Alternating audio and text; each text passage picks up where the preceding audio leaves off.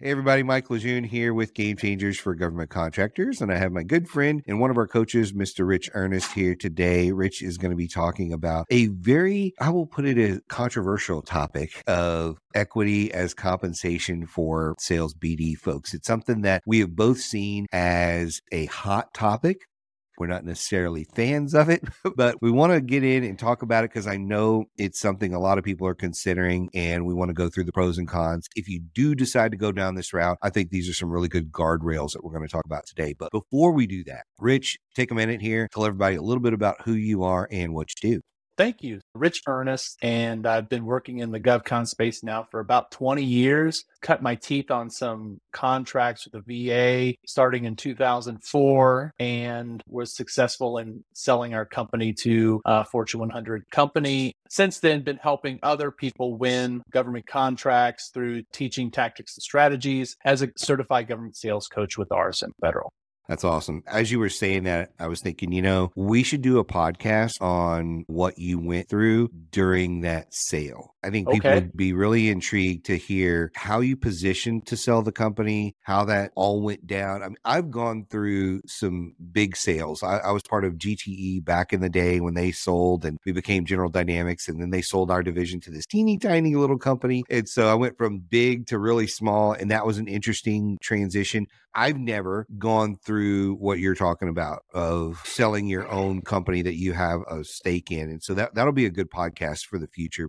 This one came up because we were on one of our live Inner Circle calls a couple weeks ago. By the way, if you're not part of Federal Access yet, you should be. We have these once a month calls where we hop on and we talk about a topic. We were talking about sales compensation and hiring business developers, and this topic came up. It was about giving equity to kind of lure in some of the top business developers, because a lot of people feel like, hey, I want to bring in that top business developer, but I can't compensate them enough to lure them away. And this topic came up. There were a lot of pros and cons to it. I think you and I pretty much fall on the same side of this one of not liking the concept for a lot of reasons, and we can get into that first. But at the end of the day, people are going to do this anyway.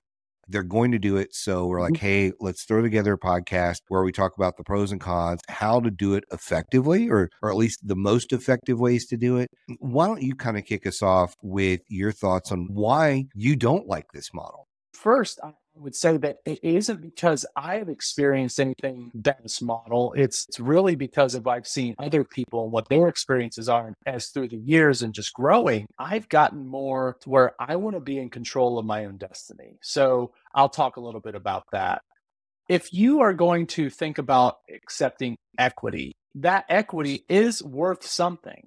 Just as if your compensation for your base salary or a commission, it does have a value. But unfortunately, that value, in my opinion, it's control. The control of what value that has is in other people's hands besides your own. So if you're a business developer and you have decided to accept a position of equity in a company as part of your compensation, you are not the only person that controls the destiny of that equity. And most likely, you have no control over it. You may be able to give your opinion, but the majority control is going to be with owners that have collectively 51%. So they can make decisions that could greatly affect your equity. So that's why it's just not something that I would accept. Our company that we sold had two partners. We all worked really well together. We actually brought in somebody and gave them equity. I am surprised it went so well after I've seen all the horror stories of everything else. We were just blessed, but normally that isn't the end result. I hear too many other stories where it gets really bad. I want to be in control of my own destiny. Pay me a base, pay me a commission, and then I'll do with that money what I think is important. I will invest it myself. I will invest in myself. That's why I think it's just more important. I 100% agree. And not only that, I think using this as a main tool of compensation and the main thought process behind an owner, it's not repeatable. Or should I say it's only repeatable to a certain degree, right? There's only so much equity in the company. So it's not a scalable solution. So I think it's one of those things where if this is something you ever consider, it needs to be a rare occasion that you would give up equity in your company to bring on somebody. regardless of whether they're doing business development for you or they're just some other type of partner, giving up equity in your company needs to be a last resort most of the time, because you only have so much. Once you've given up 100% of the company, there's nothing else to get at that point. I think that's one of the considerations people don't have up front is, oh, well, I'm just going to do this one time. Well, what if you want to keep growing? How are you going to grow the next time? You don't have a model that you can replicate to bring on the next BD person and the next BD person. That out of the gates, one of the challenges I see with it. Another challenge that I see with it is probably our first main topic here about both people having the right skin in the game. There needs to be a balance in there because often it's very lopsided is the way I see it. Talk to me about that. If you're struggling with your government contracting business, I want to encourage you today to go sign up for a free coaching session with me. You can go in the description of this podcast. There's a link to my calendar, and you can go pick a time where we can sit down for 30 minutes, talk about what you're doing right, what you're doing wrong, what you should change. And then if coaching makes sense for you, I'll actually go over the options on how you can get started with coaching so we can take your business to the next level. Now let's get back into this episode. When I was first starting as a government sales professional, helping other people win contracts, there are plenty of company owners, usually startups, that said, why don't I just pay you a success fee? No base, no nothing, just a success fee, just a commission. And I said, what skin in the game do you have? I can put 40 hours into this technical proposal, give you 10 hours of counsel on where you need to put the price. But at the end of the day, it's your company. So you're going to decide where you put that price. And that could nullify all the work that I've done. So the control and the skin is lopsided. The skin in the game all belongs to the BD professional. On the other hand, if you have a company that just decides, I'm just going to pay base salary, I'm not going to deal with this commission stuff, or they could be short-sighted and think, that's my money, I'm just going to pay them base, I'm not going to share any success. Well, then that's lopsided too, because as a BD professional getting a salary, I could put in a shoddy proposal. I'm getting paid regardless. Right.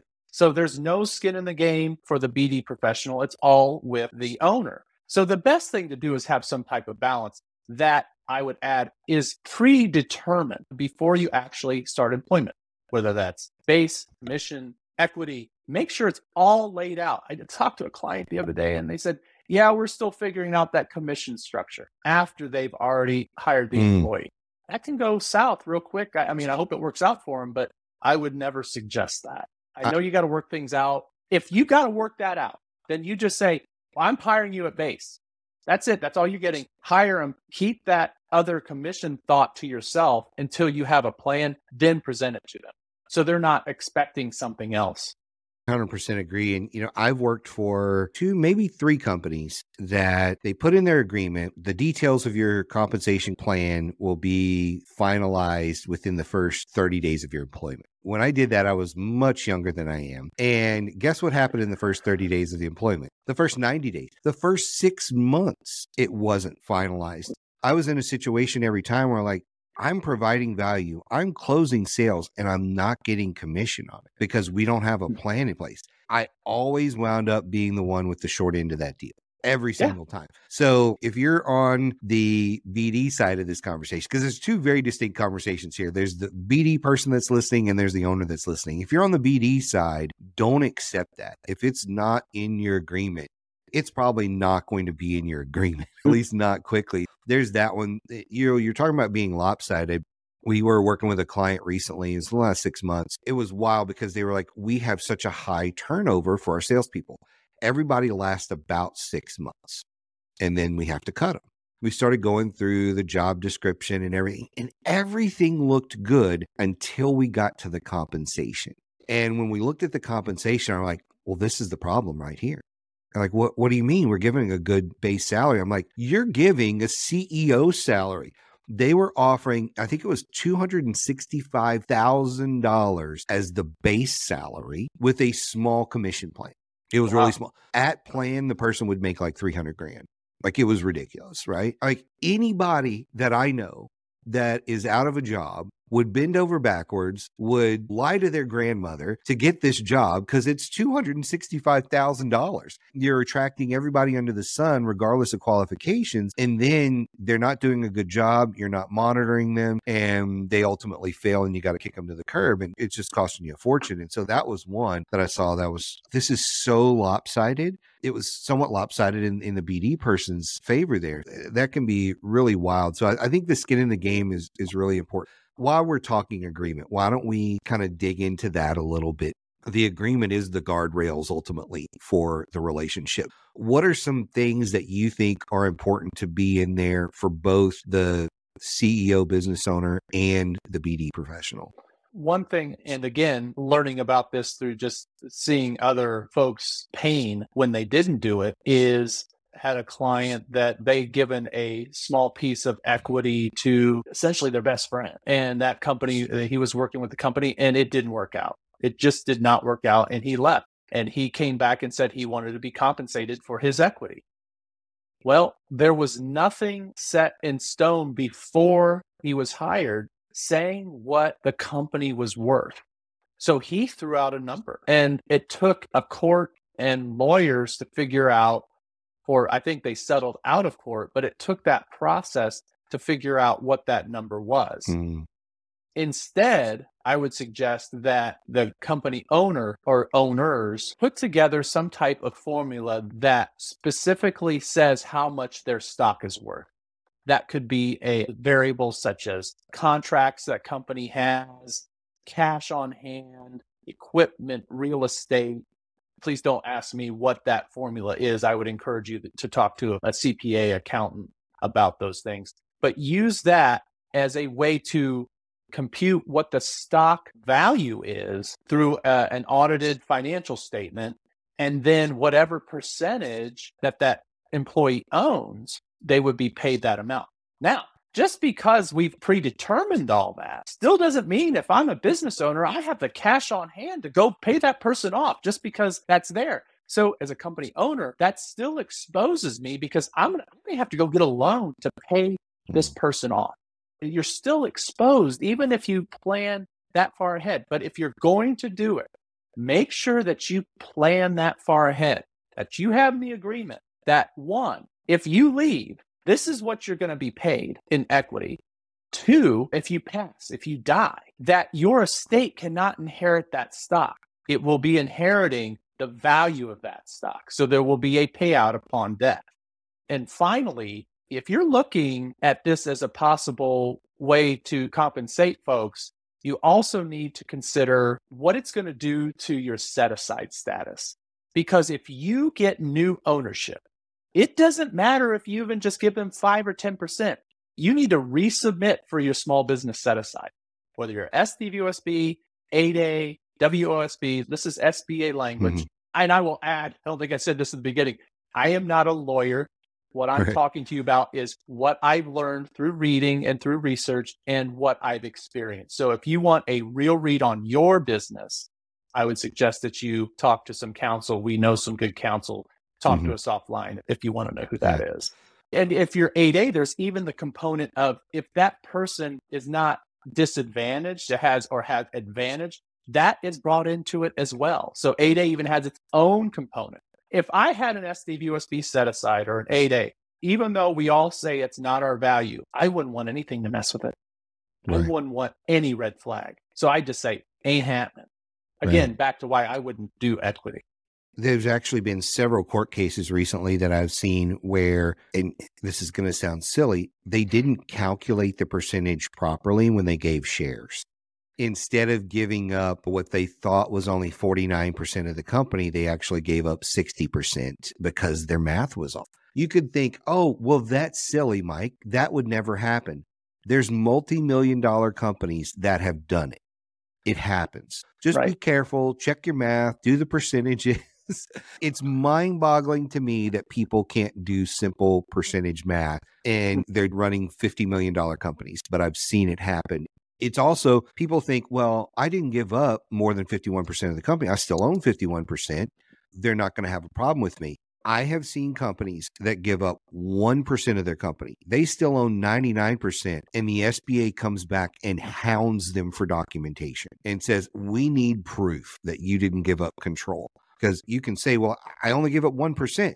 Yeah, we still want proof. We need letters. We need to verify. We need this. We need that. I think the most egregious thing that I've seen, I don't know if I've covered in this podcast yet, so bear with me here. One of the most egregious things I've seen of overreach from the SBA. I saw a married couple when they applied for their WSB. The SBA came back and said, well, since you're married, technically, if you were to get a divorce, your husband is entitled to 50% of the company. They said, we need him to sign something saying in a divorce, he will not ask for 50% of the company. They made her give up 1% of the company to him and him sign a letter saying if they ever got divorced, they wouldn't do it. To me, I would have told the SBA where to shove that. That's just me. I think there's no way the SBA should have been allowed to do that. I'd have probably brought some sort of legal action on them because they're talking about a hypothetical that hasn't happened.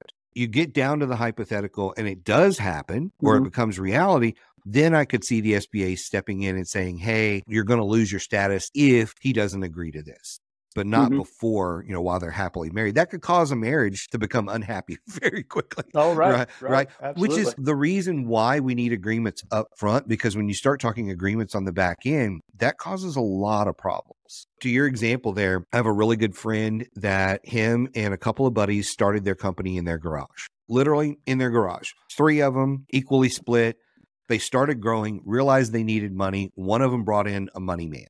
That's what they call him. We call him the money man.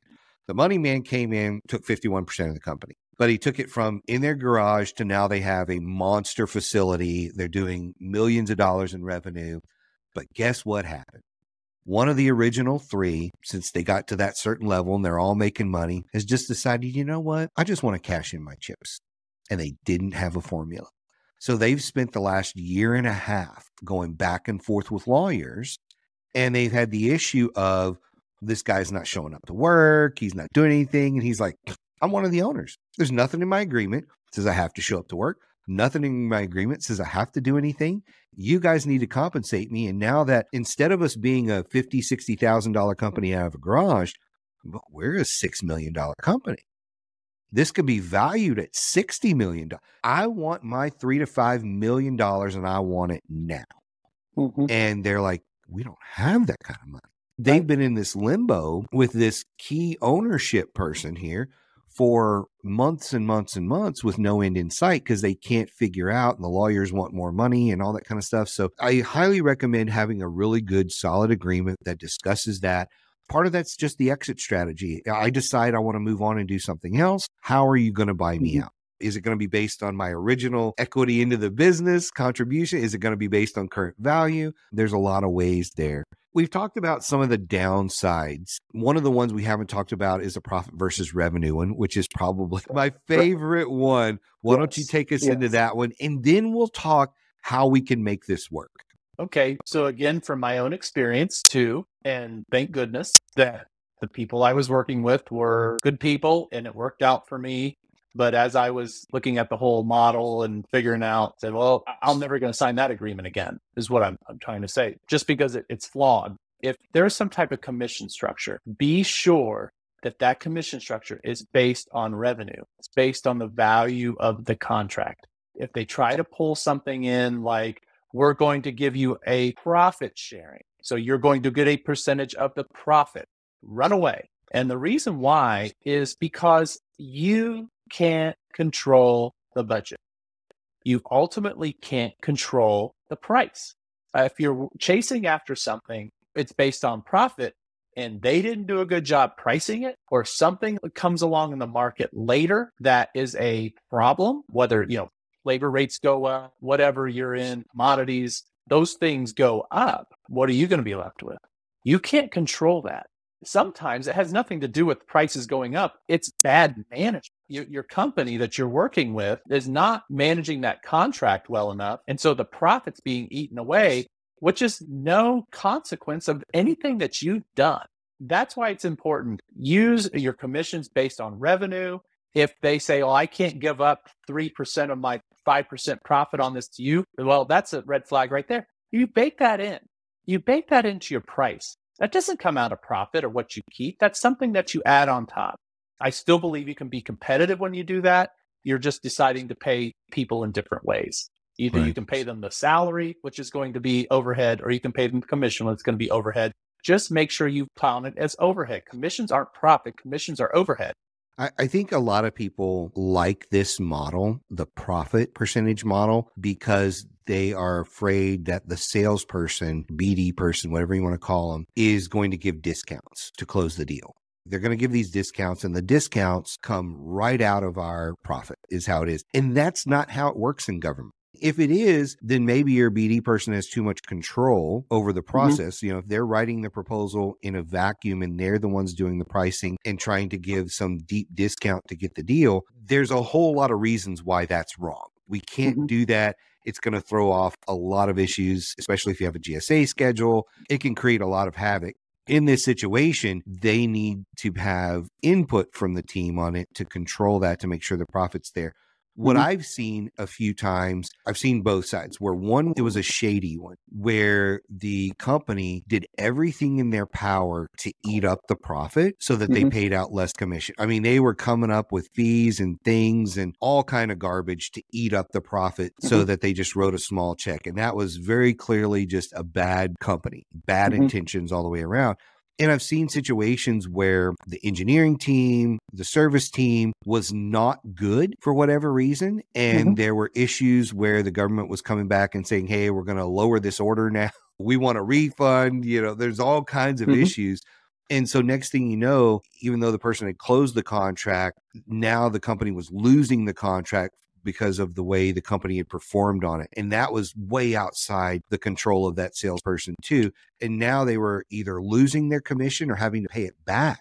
Things like that are completely out of the salesperson's control, because they're like, hey, well, there's no more profit in here. In fact, we're in the negative. You know, we should take commission from you, you know, but we're only going to go to what we gave you.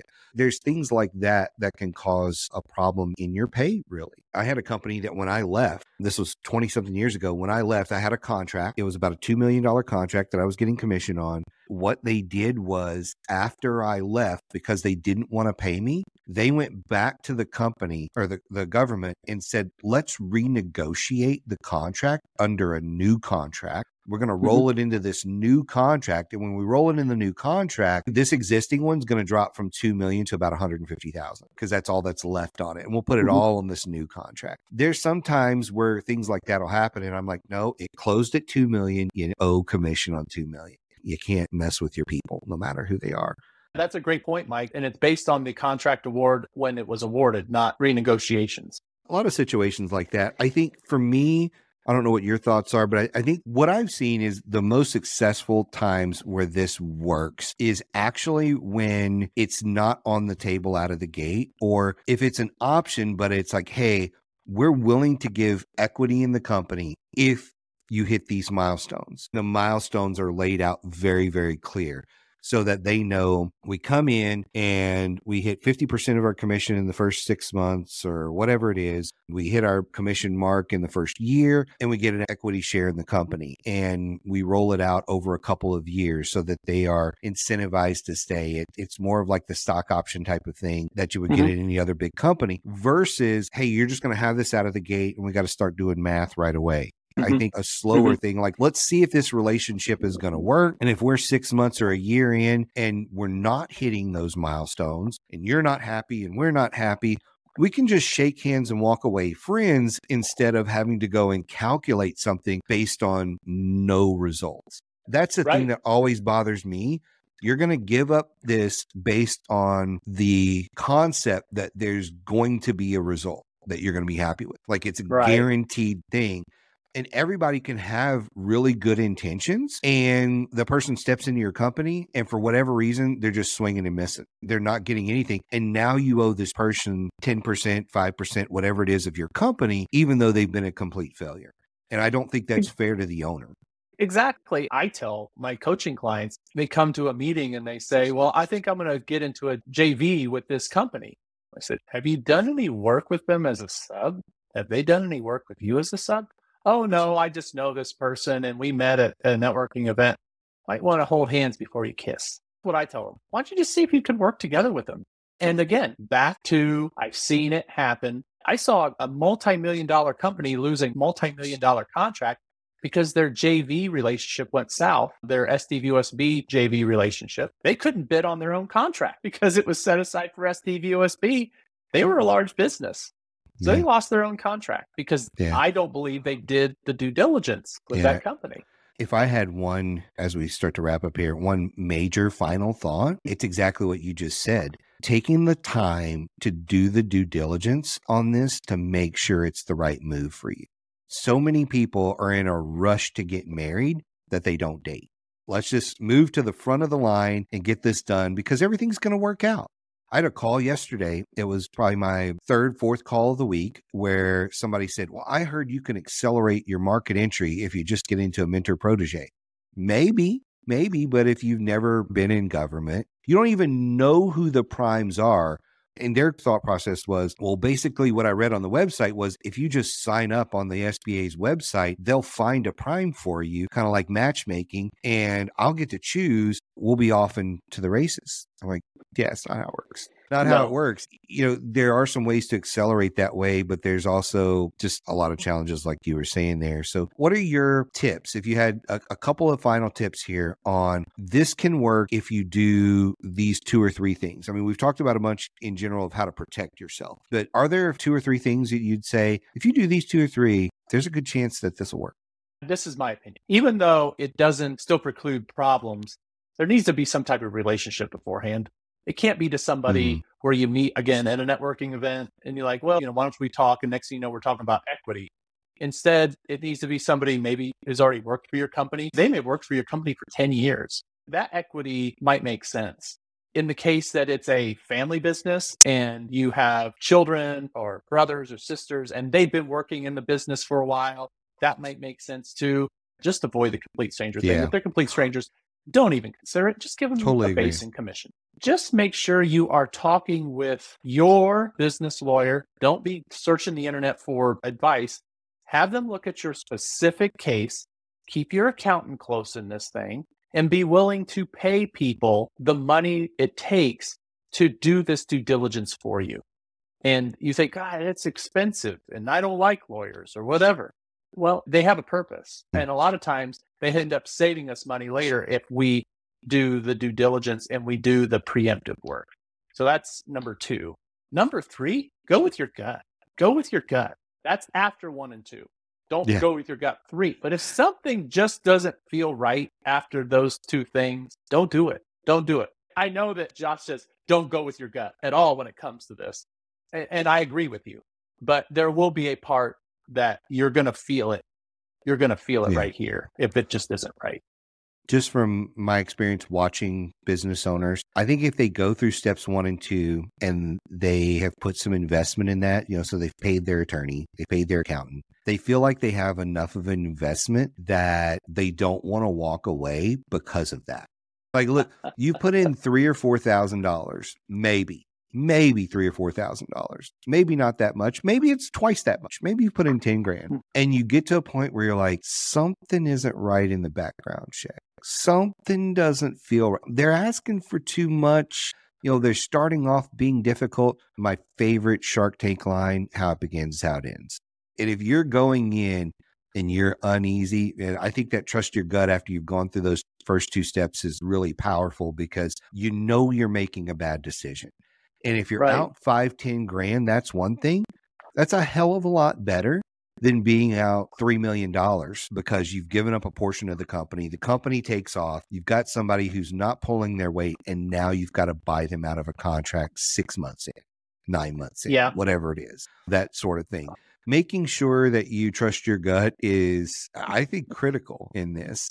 I think when I look at what makes this stuff successful, I think you can take somebody you don't know, bring them in, just pay them like you're talking. And then if they do a really good job, if you're blown away and equity was off the table, I think that's a great opportunity to offer them equity. Or if you have somebody on the team that's doing really well already in a sales position and you're like, maybe Rich is just not motivated enough. He's already killing it. But how do I make him a superstar? And you sit down and say, I'm willing to give you a percentage of the business because I see the potential in you. Those are probably some of the best scenarios because you know that person. You know their work ethic. You know how they're wired. It's an easier decision. I've seen coaches back when I was just doing the commercial side of coaching, whether it was an assistant or a salesperson, where after a year or two, they gave up 30, 40, 50% of their company to that salesperson because they were like, the dude works harder than I do. They're killing it. And if they had a bigger piece of the pie, I can't imagine what they would do. And in those situations, it worked out really, really well.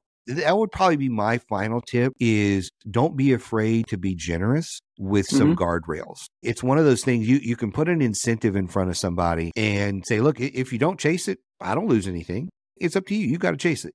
And if they do chase it, everybody wins. That's a great position to be in. Great conversation. Like I said earlier, I think we need to come back and talk about positioning for a sale, what to expect during a sale, and that kind of stuff. That'll be a really good one to go through. Thanks for coming on and talking this. I think it was really helpful.